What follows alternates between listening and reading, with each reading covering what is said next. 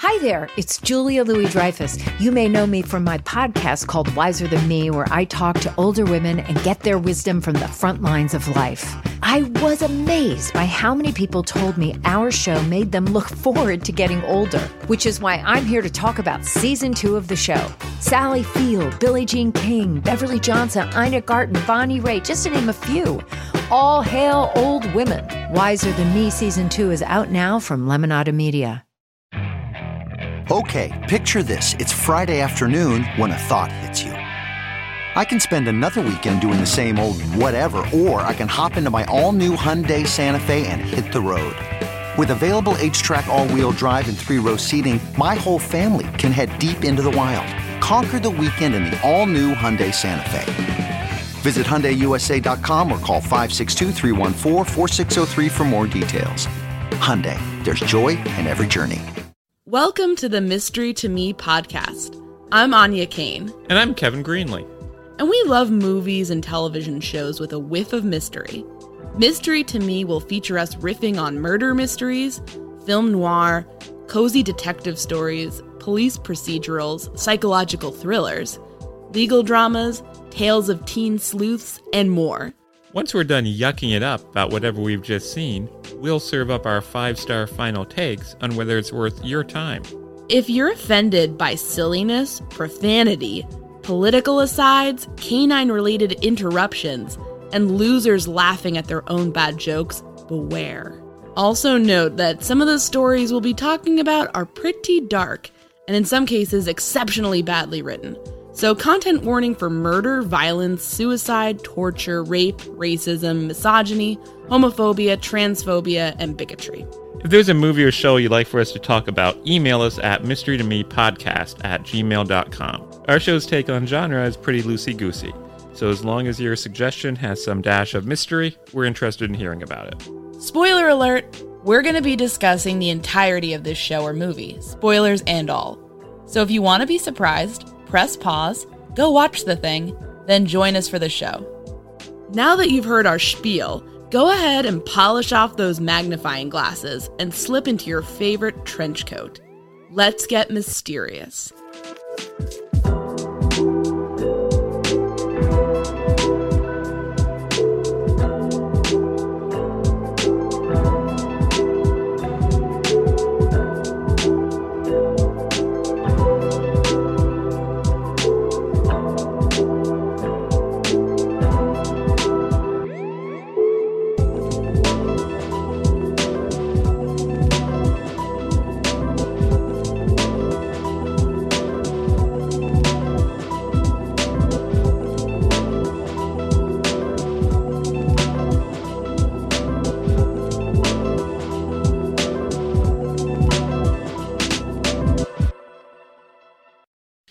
Hey Anya, what did we just watch? We just watched The House of Fear, a 1945 crime film directed by Roy William Neill, starring Basil Rathbone and Nigel Bruce as Sherlock Holmes and Dr. John Watson.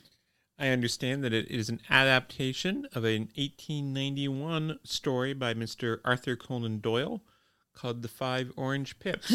Would you say it was a pretty faithful adaptation? Oh, no, I would say it's pretty faithless. That's a story that actually involves the KKK of all things, and Sherlock Holmes is having to go up against some insidious white supremacists. But this has none of that. Nothing like that happened in this picture. Nope. This doesn't involve America at all. And it's also very silly. And this is the 10th film in the Rathbone Bruce series. They did a number of films starring as Sherlock and Watson. And this is... Why do you suppose they did not do a more faithful adaptation of some of these stories? I mean, it's 1945, right? I mean, want to get real political? I mean, maybe they just thought that was too political to be criticizing the KKK or be doing Arthur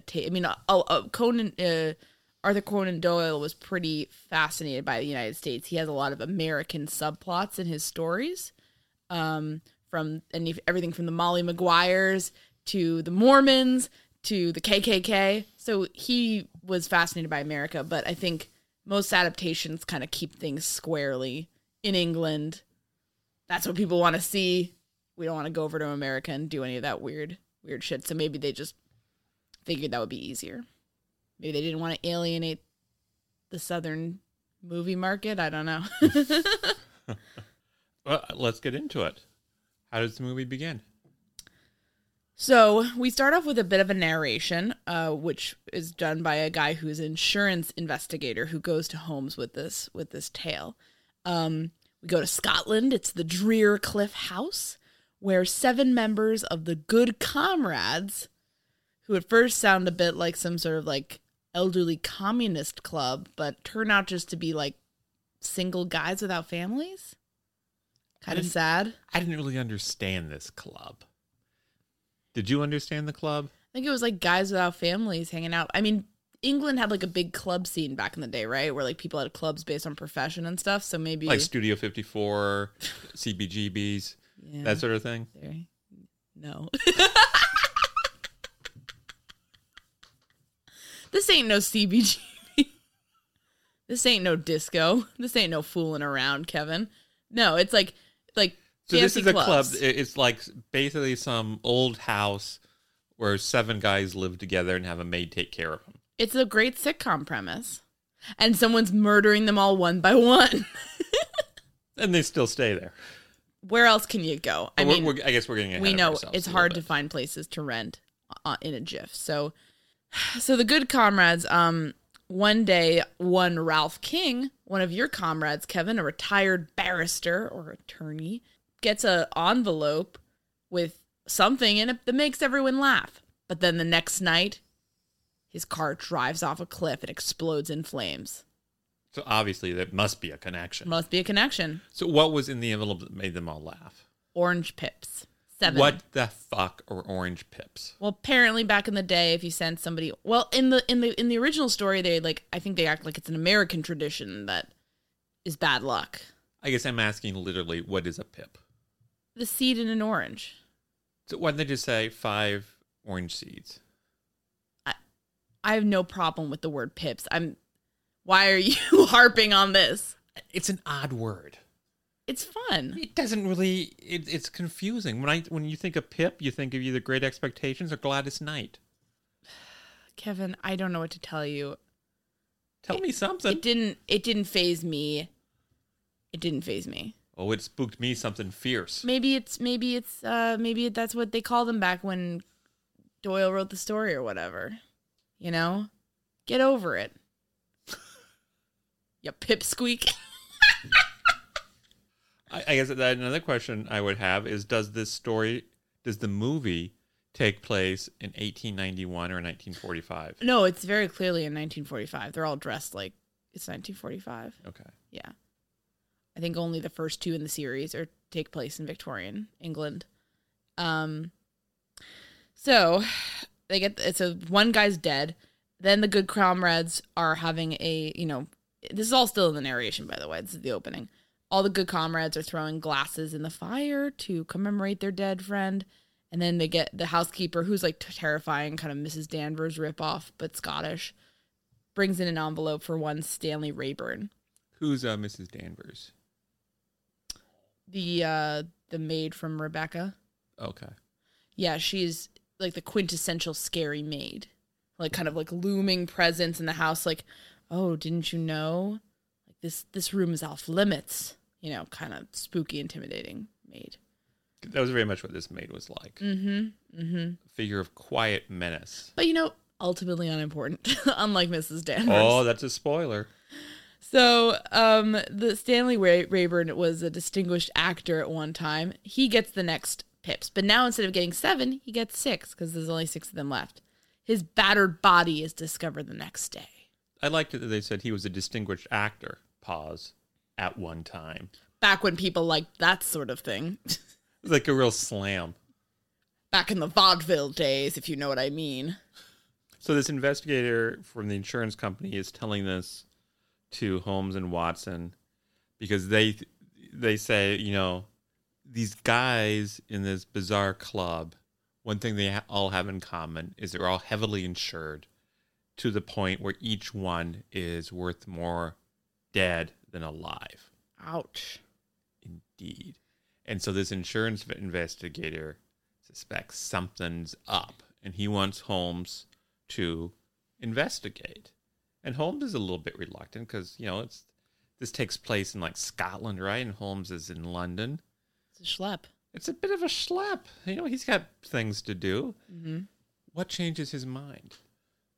Oh, he recognizes one of the good comrades as a certain good doctor.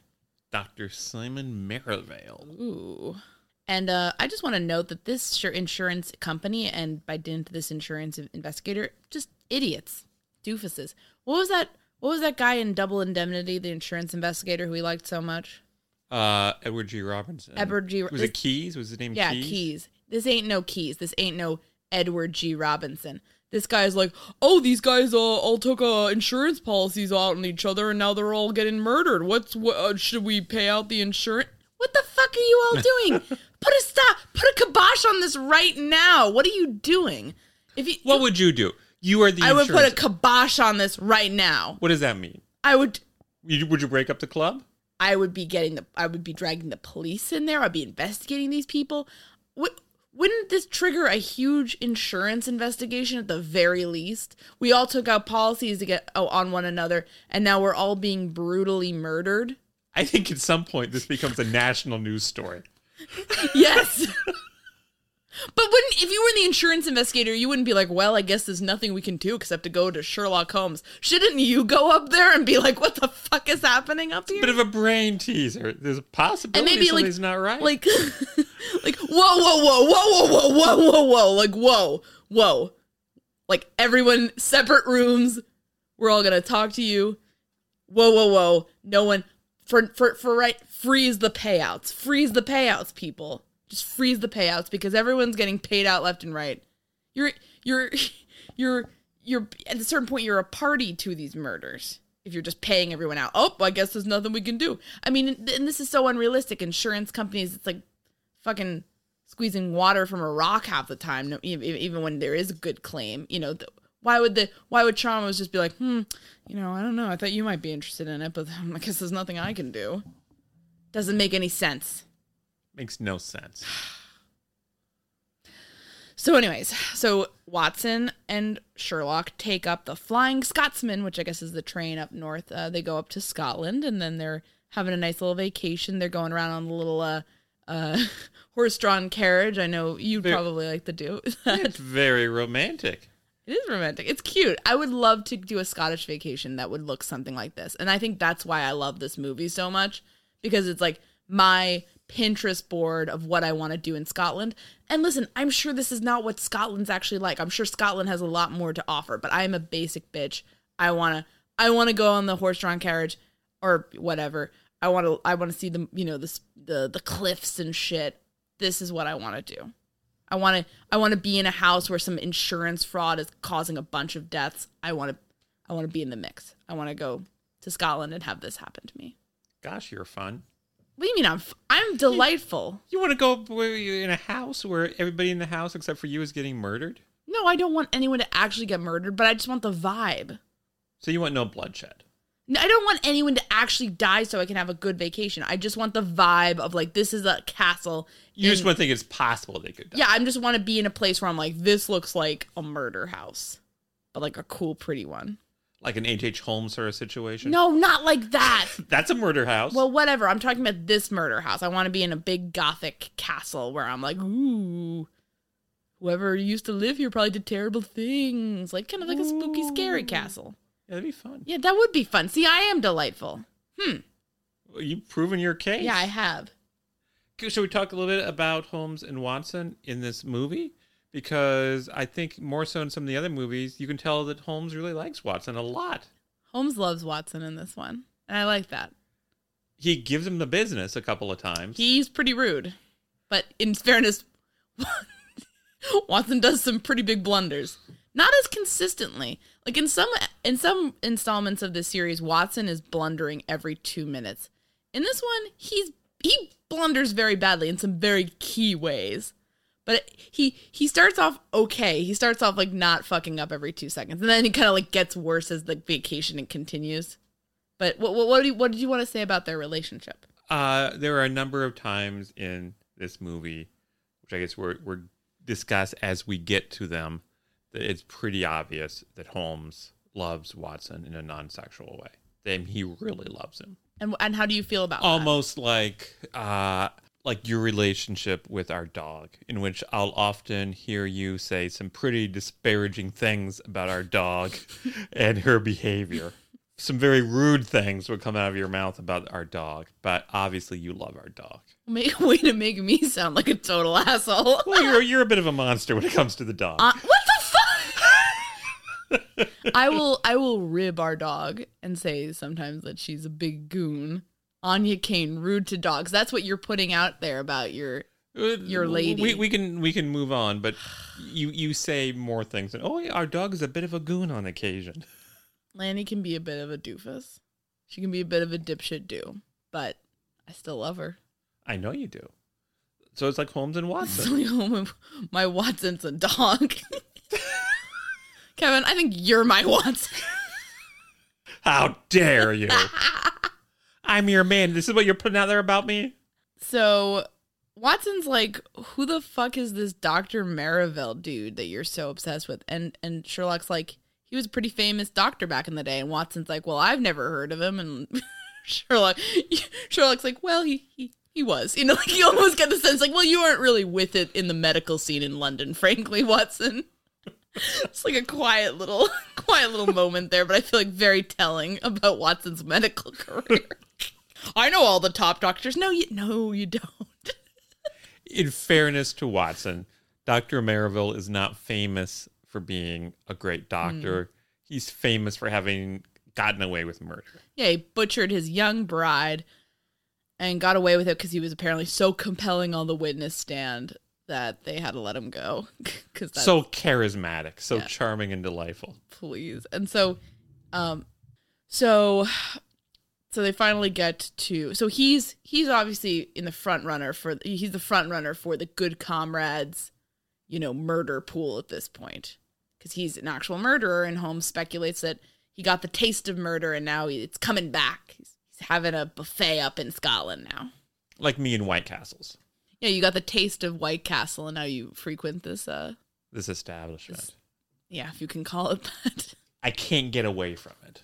Like a siren call. You left a flyer in our car of the Valentine's Day event they're having.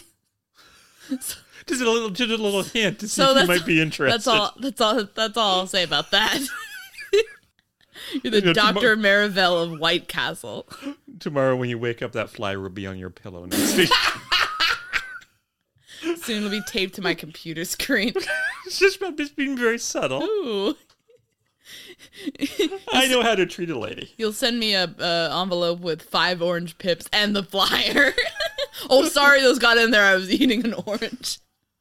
So, now we get into Scotland. They show up in this, what kind of looks like a tourist trap of a town. I mean, I'm sure this is all filmed on some sort of studio setup. It doesn't look real, but it looks like the vibe of the town is a tourist trap.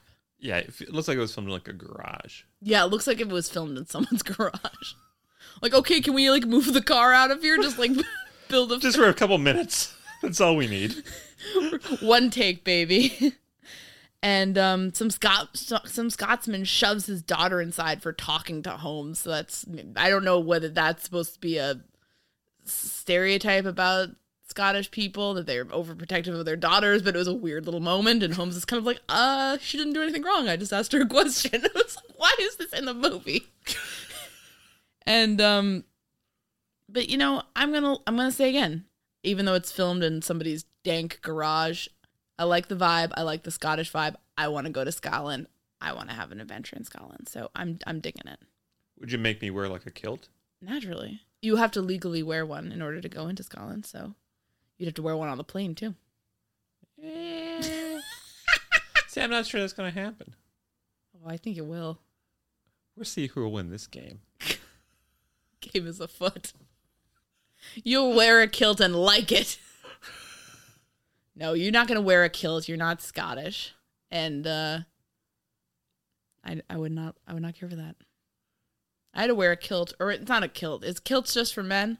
I had to wear like one of those plaid skirts when I did Irish step dancing as a kid. Oh, did you enjoy that? No, I was terrible. Oh, it's hard to imagine you being terrible at anything. Oh, you're such a suck up. I would not listen in any of the classes. And then I remember we got out to the recital and I was like literally like at like the age of like 7 being like, well, I don't know what the fuck I'm doing. But here goes nothing. And it was terrible. Looked like I was crushing bugs on the stage. It looked like there were a bunch of bugs out there and I was like stamping. So I'm Irish though, so I don't know anything about Scottish stuff, but. Or step dancing, apparently. Well, that's Irish, but yeah. I know I'm not good at it. That's what I know about it. But anyways, we go to we cut then to the Good Comrades. And they're in this big Scrooge McDuck like castle. It's all gothic, it's on the coast. Packed with all these suits of armor and ornate tapestries and plump armchairs and shit, and just amazing. It's on a cliff and it's right near the sea and it's all dark and spooky. I love it. I love the castle. Drear Cliff or whatever the hell it's called. But unfortunately, a pretty big problem arises in this scene because you have this one guy named Alistair, kind of a quirky guy, very good-humored. Everybody else I am having trouble telling apart except for this one guy whose personality type is sailor. Is that the guy with like the really messy hair? Yes. Kind of reminded me of me, the hair. That's you. Because he has really messy hair and he's kind of surly. Yeah. You're not surly. You're What do you mean by that? Oh my God. I'm Alistair, the bald weirdo who freaks everyone out kind of because he's like so overly agreeable, but you can tell he's about ready to snap. So this has dwarves from the Hobbit syndrome because it's hard to tell all these old dudes apart. You got the Dr. Merivale, you got Simpson the Sailor, Alistair. Everybody else kind of blends together. But I guess there's only 5 left, so maybe that's just my problem. But in a couple of minutes there'll be a few less. Yeah, so it doesn't really matter. We're gonna be fast and loose with names here, I think. And at one point, Alistair asked the question, "Can't we behave like good comrades?" I bet he brings that one out a lot. The Good Comrades. What the fuck? So, yeah. Then we go back to town. See what's Sherlock doing, Kevin? He's just talking to people at this bar, right? Yeah. Talking to local rowdies. What's even the point of that? Hanging out with the townies? I mean, he's getting the real Scottish cultural experience. What do you mean?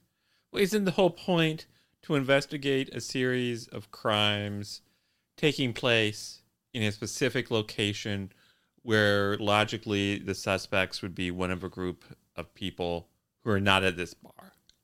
Yeah, but I mean, in fairness, I think if you have like a big ass mansion in town, all eyes are on that in the community. So I think it's okay to go and get some color in the bar and say like, what's it like up there? Have you ever been up there? Do they ever come down and talk to you guys? Anybody really sketchy? See anything weird? I think that's fine. Well, I don't it's know. not necessarily super important. Holmes is like a trained observer. He's going to go up there himself. He can draw his own conclusions. Why these drunks at the bar? What are they going to tell him? I think you're being a little. Oh, am I? Yeah. I don't think it's. I think it's okay to get the local townies' take on these good comrades. So the so-called good comrades. Oh, you sound a bit suspicious of them. Well, you know, something's afoot. This strange social club. But anyways. Oh, so this drunk guy, the big information that Holmes gets from him is that Drearcliff Place is haunted by the memory of evil. Deep. We never even find out what that is. No. Someone did smuggling at one point. Apparently that's so evil. It's like the movie is 70 minutes and it still has filler. I know. It's kind of impressive.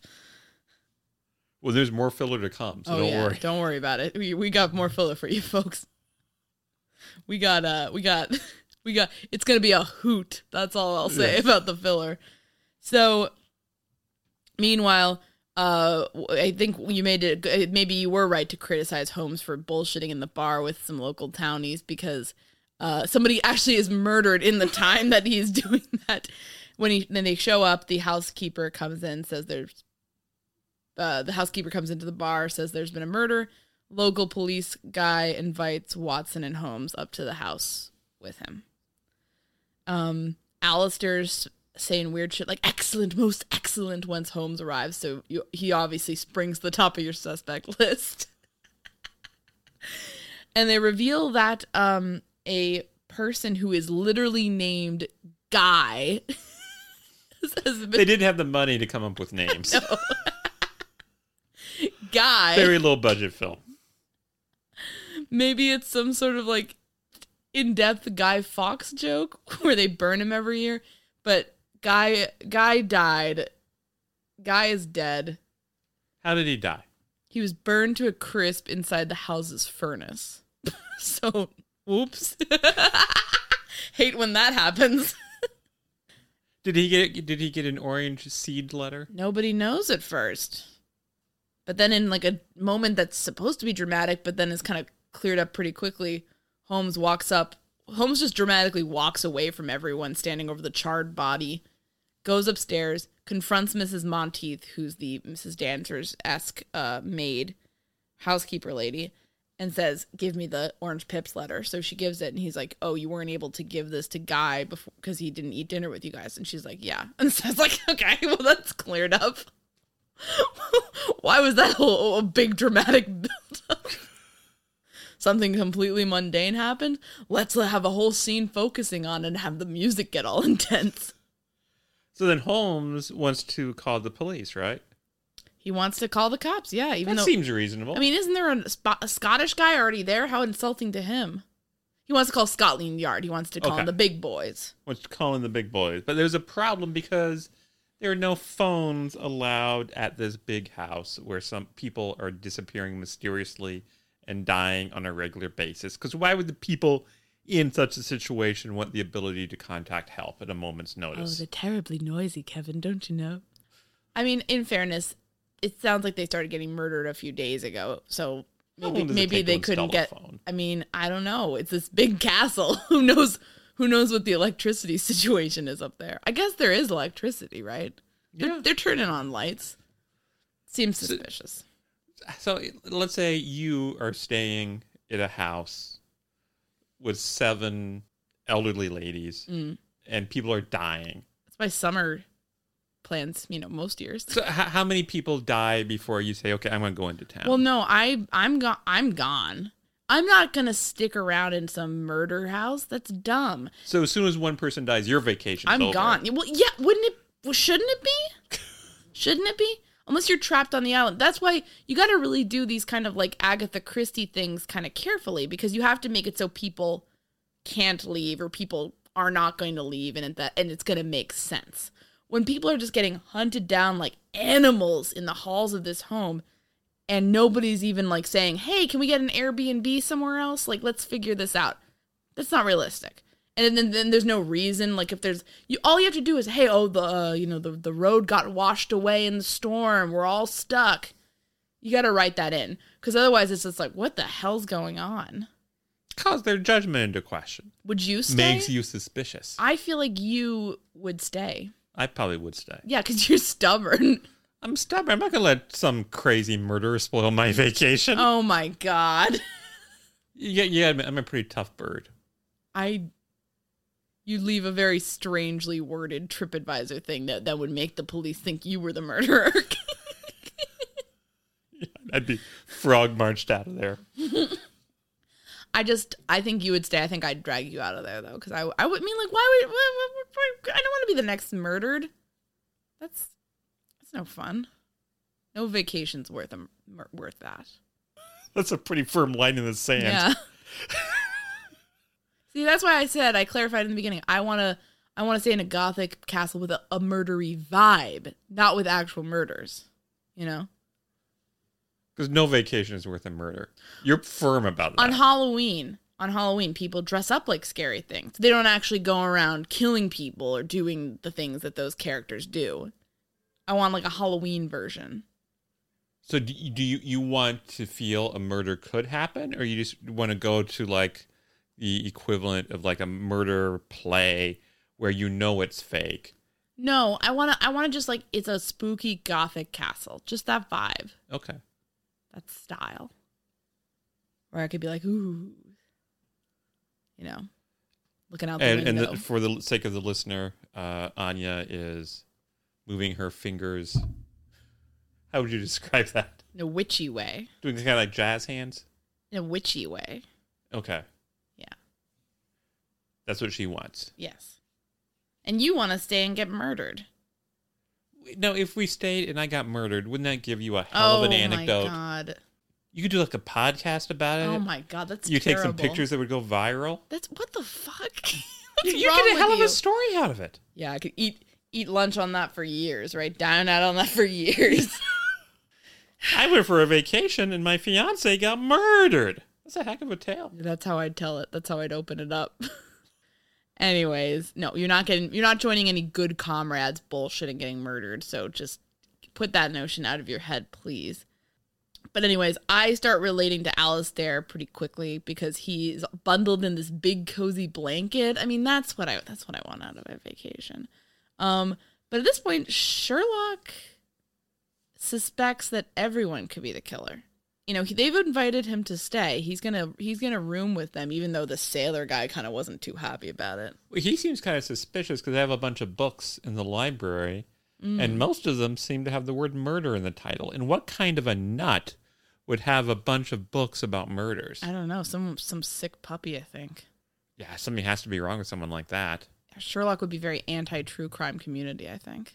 Yes, if Sherlock stayed here with us, I think we'd be in big trouble. We'd be in big trouble. And not just because of that. He'd be like, not just because of our book collection. I think he'd find a lot of things wrong. Yeah, he'd be reading us for filth. Jeez. Yeah. But yeah, he definitely wouldn't like our murder book collection and would be like, the evidence of a criminal mind. Like, we're just weird, you know, but we mean well. I mean, meanwhile, Sherlock's probably read a lot of murder books, so I feel like it's kind of calling the kettle black, don't you think? Ooh, are you suspicious of Sherlock in this affair? Oh, everyone's a suspect. My question, Kevin, is if you were one of the good comrades, and let's say, you know, you were doing what you said you would do and sticking around, do you invite Sherlock over to your big murder mansion? Sure. Yeah, I would too. Why not? He's a fun guy. Watson's there. Watson can get up to some trouble. Watson, give us some laughs. Give us some of the old yucks. Give us some yucks, Watson. And in fact, he does, because the next day, Watson sleeps until 1 p.m.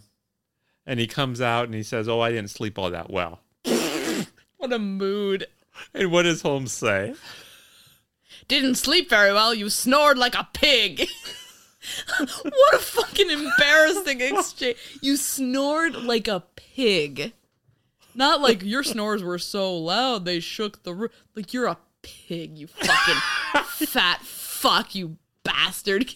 You know he's angry because he kept him up all night with the snoring.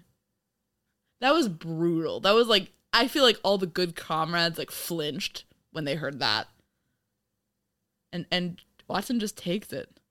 Watson didn't even seem the least bit offended by it. If we were hanging out with a bunch of people and you said, "Oh, I didn't sleep that well last night," and then I said, "Didn't sleep well," you snored like a pig. Wouldn't we have like words when we got home? Like, Anya, what the fuck? That's really mean. I think that's kind of your sense of humor.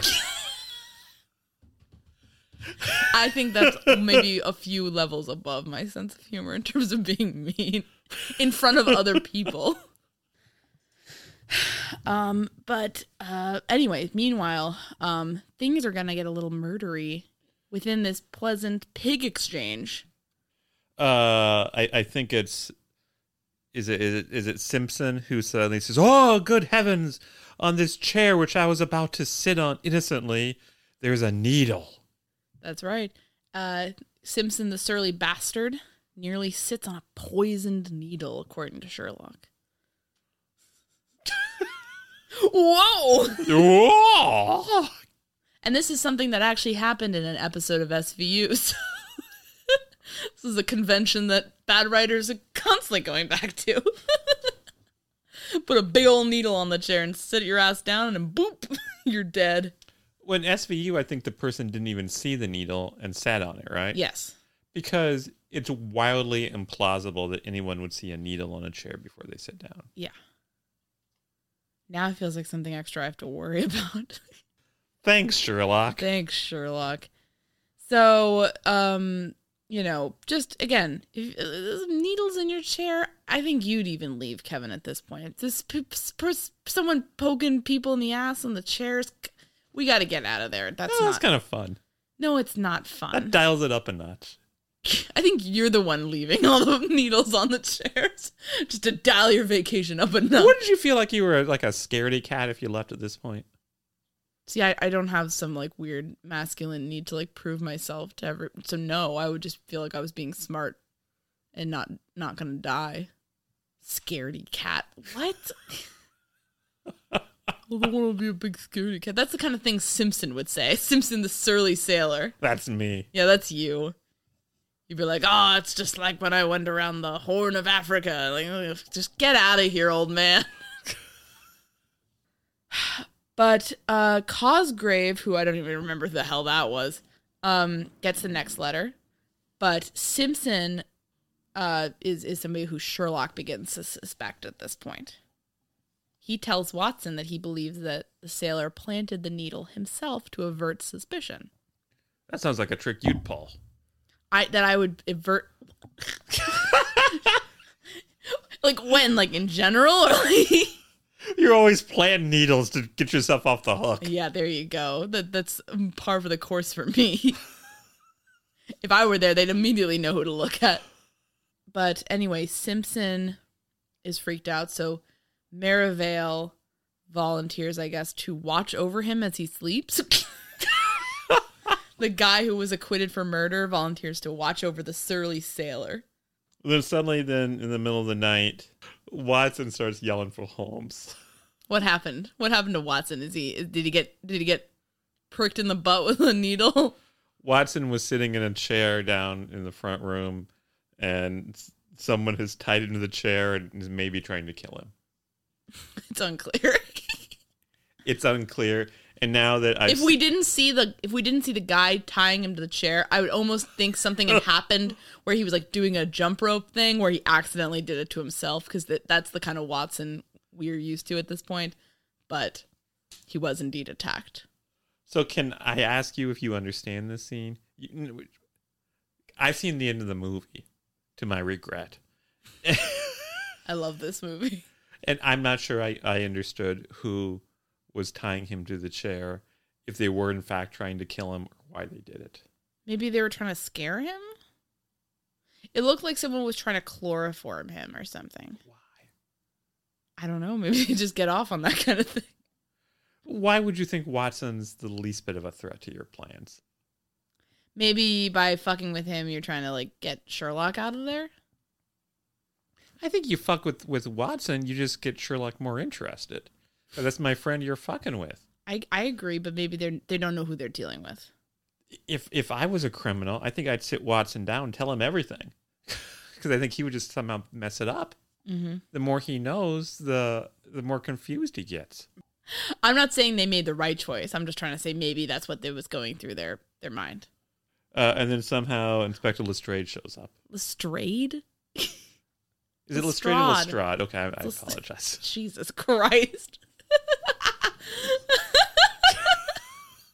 Don't you think if I were attacked when we were staying at this big murder mystery castle that you wanted to go to? Like, so it's my fault now? You would feel bad and you might want to leave. You would say, oh, Kevin, we have to go to someplace with a murder vibe. Well, you said and then we go there and you get attacked and I should feel bad? Well, you were the one who was saying you'd stay even if people were dropping dead like flies. The whole thing's your idea. Why should I feel bad? Well, I guess there's your answer. So I guess it would be a bad idea to vacation with you. You got attacked on you in a murder mansion that I made a stay in. I didn't make a stay there. It was your idea. You were the one who said that you wouldn't leave. Oh. Yeah. Well, you could go home. You want to finish up your vacation alone in the murder mansion? just like hanging out in your room by yourself the whole time? What are you going to do? Just be very sad to miss you. Because this is supposed to be romantic. This is supposed to be our big romantic vacation. Yeah, so why? Maybe this is our honeymoon. But why are you staying then when people are getting murdered? Why didn't you just come home with me and get a refund? If we went to a murder castle on our honeymoon and people we deserve everything we get. And people were dying, wouldn't that be a hell of a story? Because people always say, "Oh, where'd you go on your honeymoon?" Oh, well, we God. went on a murder spree castle. Oh, see, now people are going to think that we're the ones doing it. If we're ever involved in anything. Oops. Yeah, good job. Way to go.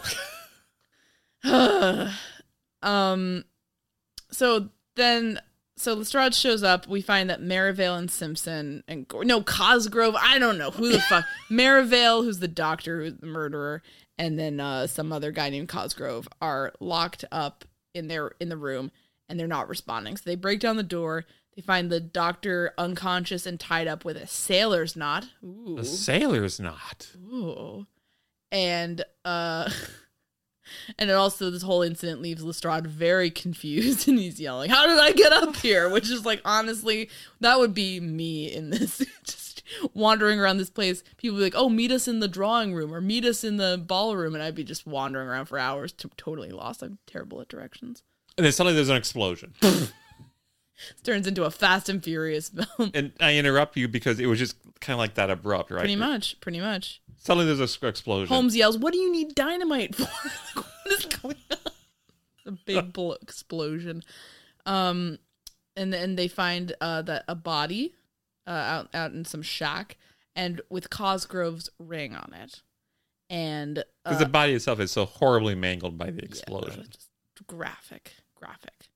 And Sherlock... Gosh, it's kind of an interesting coincidence that all these bodies are too mangled to be able to be identified. Maybe that'll be important later. Oh, I can't imagine it would be. It's just the nature of death. It's disfiguring. So they find that Sherlock posits that the body, that Cosgrove could not have gone there on his own volition, that the footprints leading up to the shack indicate that somebody was carrying a body. But Miss Kane, is it important that they were tied with a sailor's knot? Because we know that one of these surviving men is in fact a sailor. Now that you mention, Kevin, maybe it is important. Yeah, practically anyone can tie a sailor's knot. Says Sherlock. Sailor's knots. Psh. Anyone can do it. So what does Watson say to that? He says that's quite a naughty problem. And I'm just like here clapping, tears streaming down my cheeks. That's like my level of bad punning. And I just feel seen, heard, and represented by Dr. Watson in this. Because you like sighed like your soul was leaving your body. And you were just so happy. I was so happy. You felt understood. Love it. A naughty problem. That's the shit we love here. And then Lestrade asks what the audience is probably thinking. Won't someone please tell me what's going on here? And meanwhile, a new letter comes in. And it's to Simpson. Sailor Simpson. So what's it got in it? Grapefruit rinds? Banana peels? No, it's orange pips. Oh, of course. And by pips, I mean orange seeds. Oh, my God. No one likes to call them seeds. I think they're literally called pips also. I'm going to look this up. Pip is a British term for a seed inside certain fleshy fruits, according to someone's blog, someone named Stephanie Husler. So it seems to be just like, a Sherlock era ism for seeds. I think pip is a much cuter word than seed. Seed kind of, Well, see, I like the word seed because when you hear it, you know exactly what it is. It sounds to me like it could be like investment for a startup. It could be something inappropriate. Pip sounds cool. Pip, cheerio. I love it. So if I said I opened up an envelope and there was 5 orange seeds, you'd think, oh, Kevin got 5 checks for his startup company. Yeah, I probably would at this point. Wow. I'm pretty dedicated to the business beat. You are. That's kind of sad. Pip is fun to say. Pip has a lightness to it. Seed drags you down. Well, it's okay for you to be wrong. You're just a big doofus, I think. When'd you go choke on some orange pips? The orange pips, the story that by Arthur Conan Doyle is kind of a sad one. Spoiler for the story. But Sherlock is not able to save the life of the man being targeted by the KKK. He dies. And then basically the KKK guys go back to America on a boat, but the boat sinks. So it's like poetic justice. But like Sherlock is able to figure out the mystery, but he's not able to save the guy. So it's like kind of depressing. Well, thanks for bringing us all down. Pip, pip, cheerio. So at this point, Watson and Sherlock decide to go outside and do some investigating on the beach. And Lestrade tells them that they can go play in the sand as much as they like, but he'll be out there doing real police work. But it's all spooky out. The moon is out with fog rolling over it. And they find all these footprints in the sand, a very, very Moonstone-like vibe, Kevin. Wilkie Collins. They're trespassing around the shivering sands. And they find evidence of a famous mythological creature. In fact, they find Bigfoot tracks. So they keep on calling this one set of tracks Bigfoot and talking about how, the man with smaller feet and Bigfoot walked this way. Oh, and Bigfoot goes on alone. Oh, pour one out for the old squat. She's lonely now. So Watson and Sherlock are now cryptozoologists. Love to see it. Can't wait to see their new show on the History Channel. And then all of a sudden, a big fake plastic rock falls and nearly hits them. Suspense. At which point they run back inside, find the good inspector asleep, and then you misheard a line of dialogue that Watson said. I don't remember what he said, but it sounded like he said like... He encouraged Lestrade. He said, "Stick to us, old man." I thought he said, "Stick my ass, old man." Like that was some weird insult.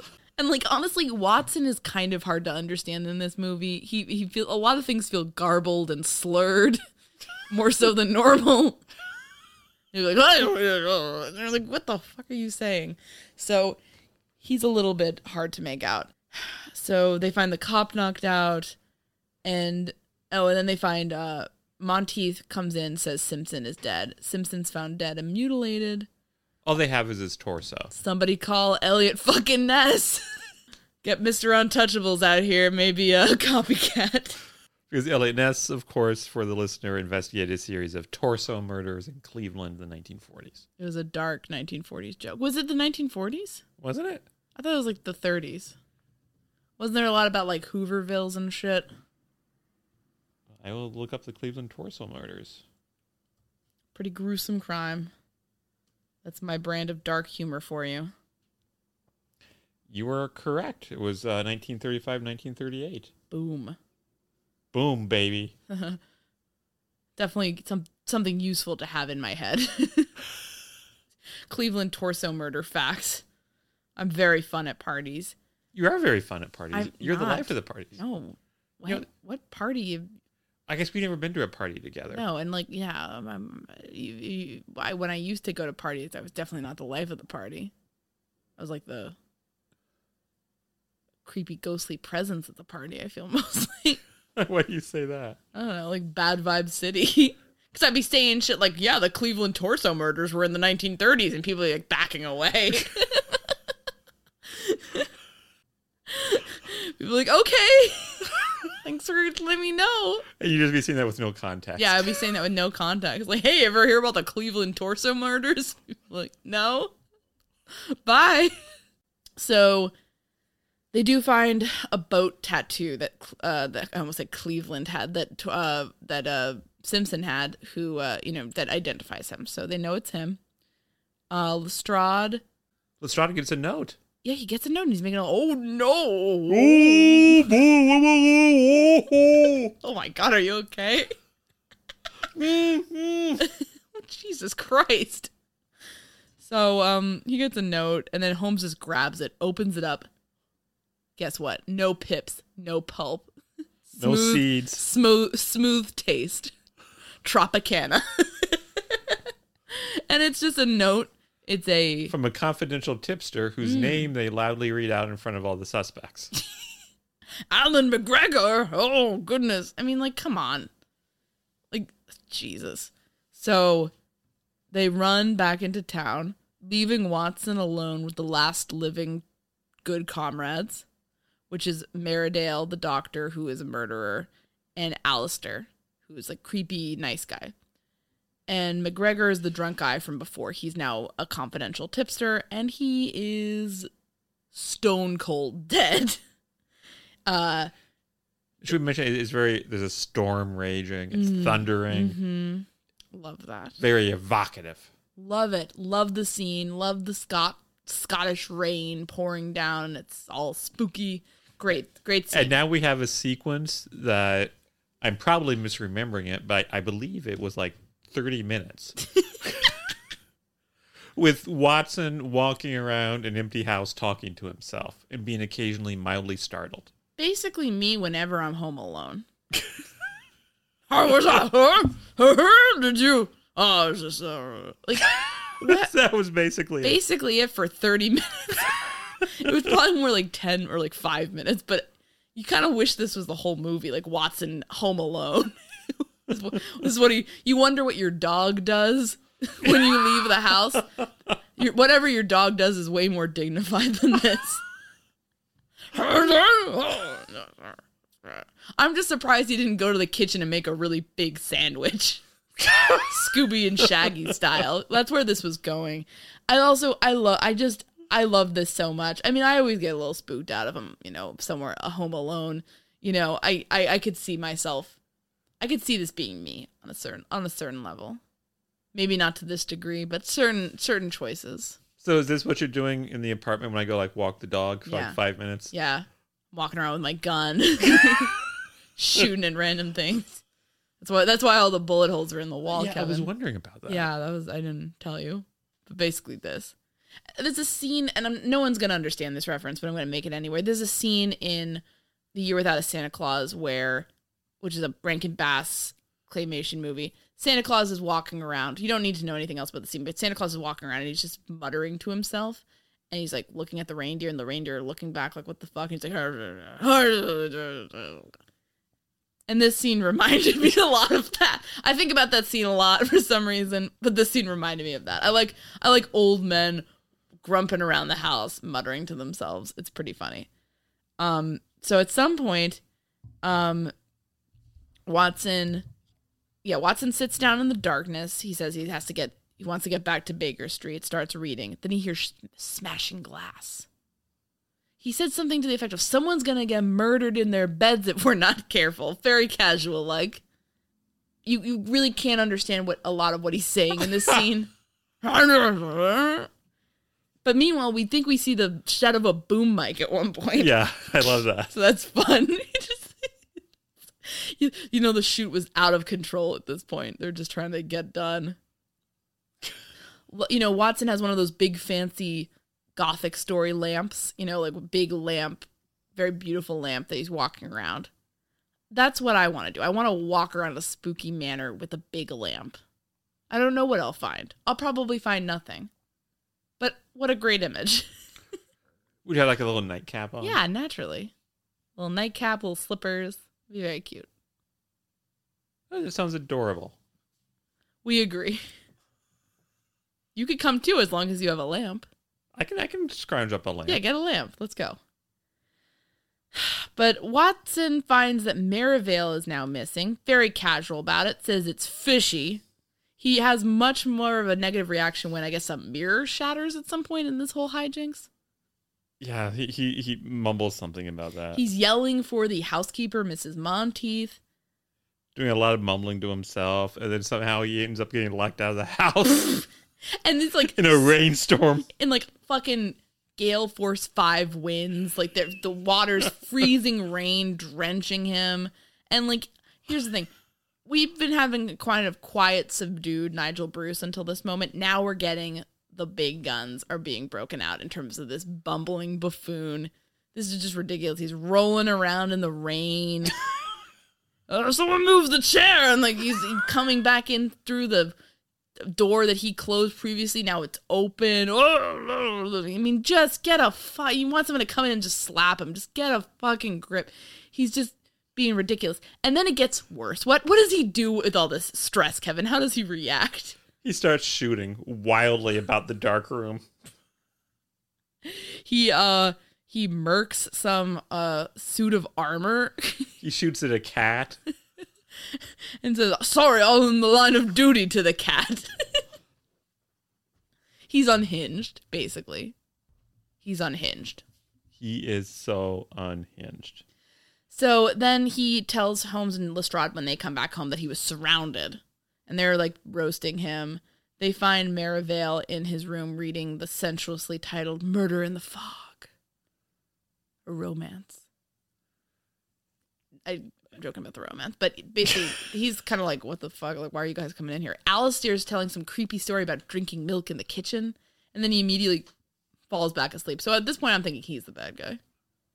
And then we basically, the next day, after Lestrade roasts Watson about being surrounded, the gang goes to the graveyard, and Holmes forces Watson to dig his own grave because he's not about that humiliation that it was experienced last night. He's saying, "You're done as my partner.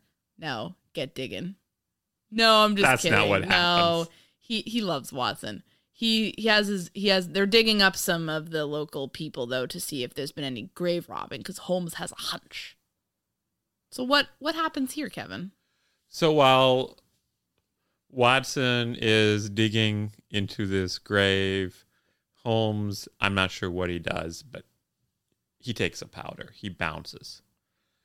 Watson is talking, and at a couple of points, when Watson pauses, he hears an owl say, "Ooh." And so naturally, Watson assumes that this animal making animal noises is in fact his friend Sherlock Holmes, asking the interrogative question, "Who are you referring to?" So Watson gets into quite a conversation with this bird, thinking he's talking to his beloved friend. And then after it is revealed that he was talking to a bird, he keeps saying things like, "Silly bird," and like blaming the bird. He's standing in a hole muttering about a bird, and like, God bless him.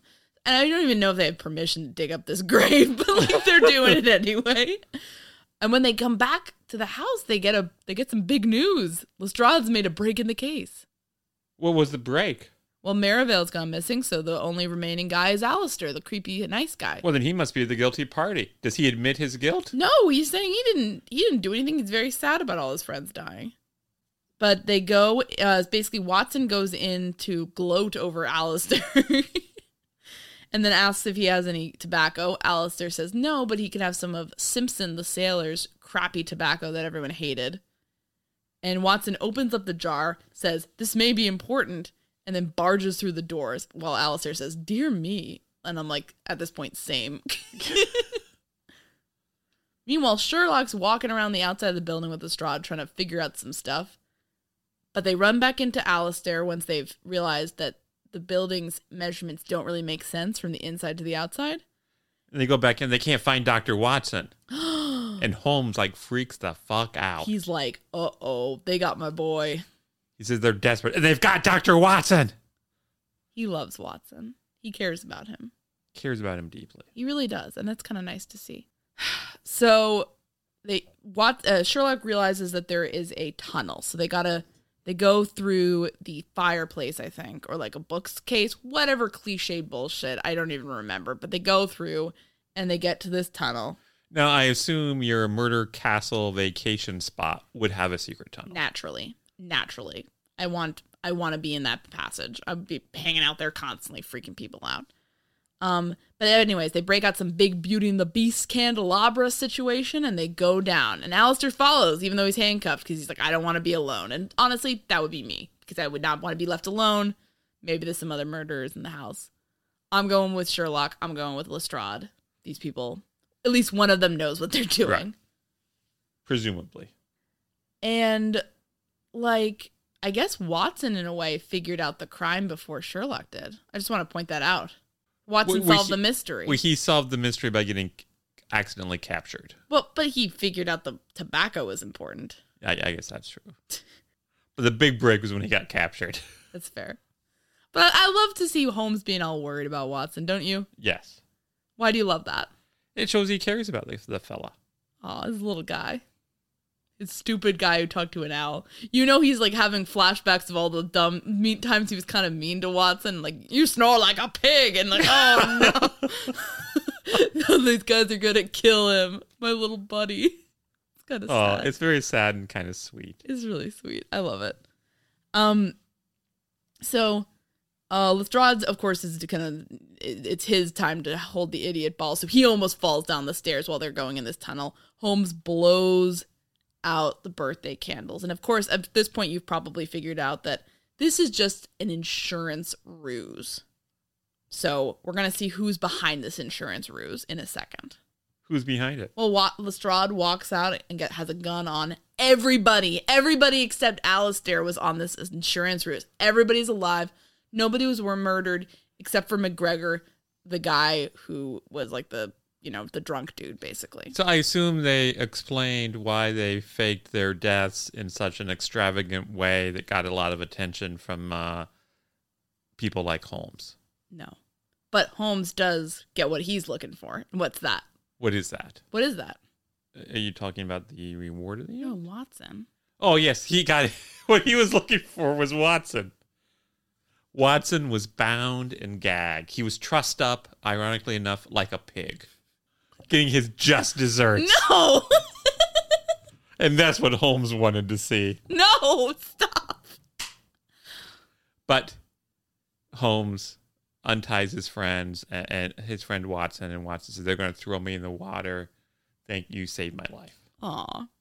So he gets Holmes back. He gets Watson back. That's pretty much, I think, he seemed kind of bored with this mystery. I feel like he was just mostly worried about Watson. Yeah, I think he was bored by that mystery. I think was he was kind of like an audience surrogate there. Yeah, honestly. But so then they like names, Cosgrove, Simpson, you all, and then Alistair's like, you guys suck as friends. Y'all are toxic, which is true. And everyone realizes that, all the bad guys realize that they totally fucked up because they made this whole dumb mystery and the orange pips and all the, the tobacco bullshit. And Simpson was a dumbass by leaving his tobacco out. Like, what were they thinking? And McGregor basically came across some guy who was like named Bigfoot or something and realized that something was going on, so they killed him. That's why they killed him. And then the next thing. So what is? Just give me. I know we don't have a lot of time here. What was their end game? Were they just going to take this money and live in a secret room in the mansion for the rest of their lives? Here's what's ridiculous. They all had some decent money and could afford being in this big fancy club and had a really nice life in Scotland, seemingly. So, I don't exactly know what they were going to go do. And they were all people who were relatively prominent in their professions. Respected. Yeah. So they would be recognized. So was the plan just to hide out in this castle for the rest of their lives? Well, they were gonna kidnap and murder Dr. Watson by throwing him off the boats. The boat was gonna be like an escape vehicle. Yeah. But it doesn't make any sense. And how much, obviously they get a lot of money, but it's stupid. So Watson gets upset because when an article about this appears in the paper, Inspector Lestrade gets all the credit. This is back when they're at 22B Baker Street hanging out with Alistair. 221B. 221, I'm sorry. This is back when they're hanging out in 221B Baker Street with Alistair and Chalmers, who was the insurance investigator from the beginning. And he's so mad he's going to burn the newspaper in the fireplace. And then Chalmers says, well, where did they even get these bodies? And Watson starts to explain it. Mm-hmm. And of course, it's Watson trying to do something right. So, of course, he gets befuddled. He gets it right that they dug the bodies of the local people up for, to fake the deaths and mutilated them so they'd be unrecognizable. But he stumbles when the insurance guy asks him, well, how do they tattoo the dead guy? And he starts to, Holmes totally humiliates him here. He lets him stutter out and fizz out until he's like, oh, sorry, Holmes. And then Holmes is like, yeah, they just tattooed the dead guy, whatever. And then Chalmers wants to give the reward money to Holmes, and Holmes says, no, let's give it to Alistair. And Alistair is like, I didn't do anything. I just am an idiot, basically. And then what does Holmes say? Holmes, he pats Watson on the back and says, well, you know what? If you hadn't said anything about the missing tobacco, then we wouldn't have been able to save Watson. And he's my best friend. We have a happy association together, and I fucking love this dumbass. And Watson's just simpering and laughing like an idiot. Aw. And then that's it. That's the end of the picture. That's the show, folks. And what did you think of the movie? It was okay. What did you like about it? What did you not like? I like the Holmes-Watson relationship. I like some of the comedic moments with Watson. The central mystery was as dull as dust. There were the whole thing, the basic idea of the mystery was dumb. The mechanism of it was dumb. I think I prefer to see these characters on the streets of 19th century London instead of in some stupid cheap castle. Yeah, I love the stupid cheap castle. That's my vibe. But I agree, the mystery was pretty silly. I would say personally I love this. The House of Fear is furnished with some fun, haunted Gothic manor moments on the cliffs of Scotland, but it's certainly more silly than its scary name suggests. Thanks for listening this week. I'd like to give a special thanks to Kevin T. Greenlee, who's no relation to me. He's the guy that composed the great music for this podcast, and you can find him on the web at kevintg.com. You can follow us on Twitter at Mystery to Me. That's mystery _to_me_. And at Mystery to Me Podcast on Facebook and Instagram. And you can always send us recommendations and feedback of any kind at mysterytomepodcast@gmail.com. We're not teens setting up Hotmail accounts in the early 2000s, so all of those spell out 2 as T-O. Thanks so much for listening.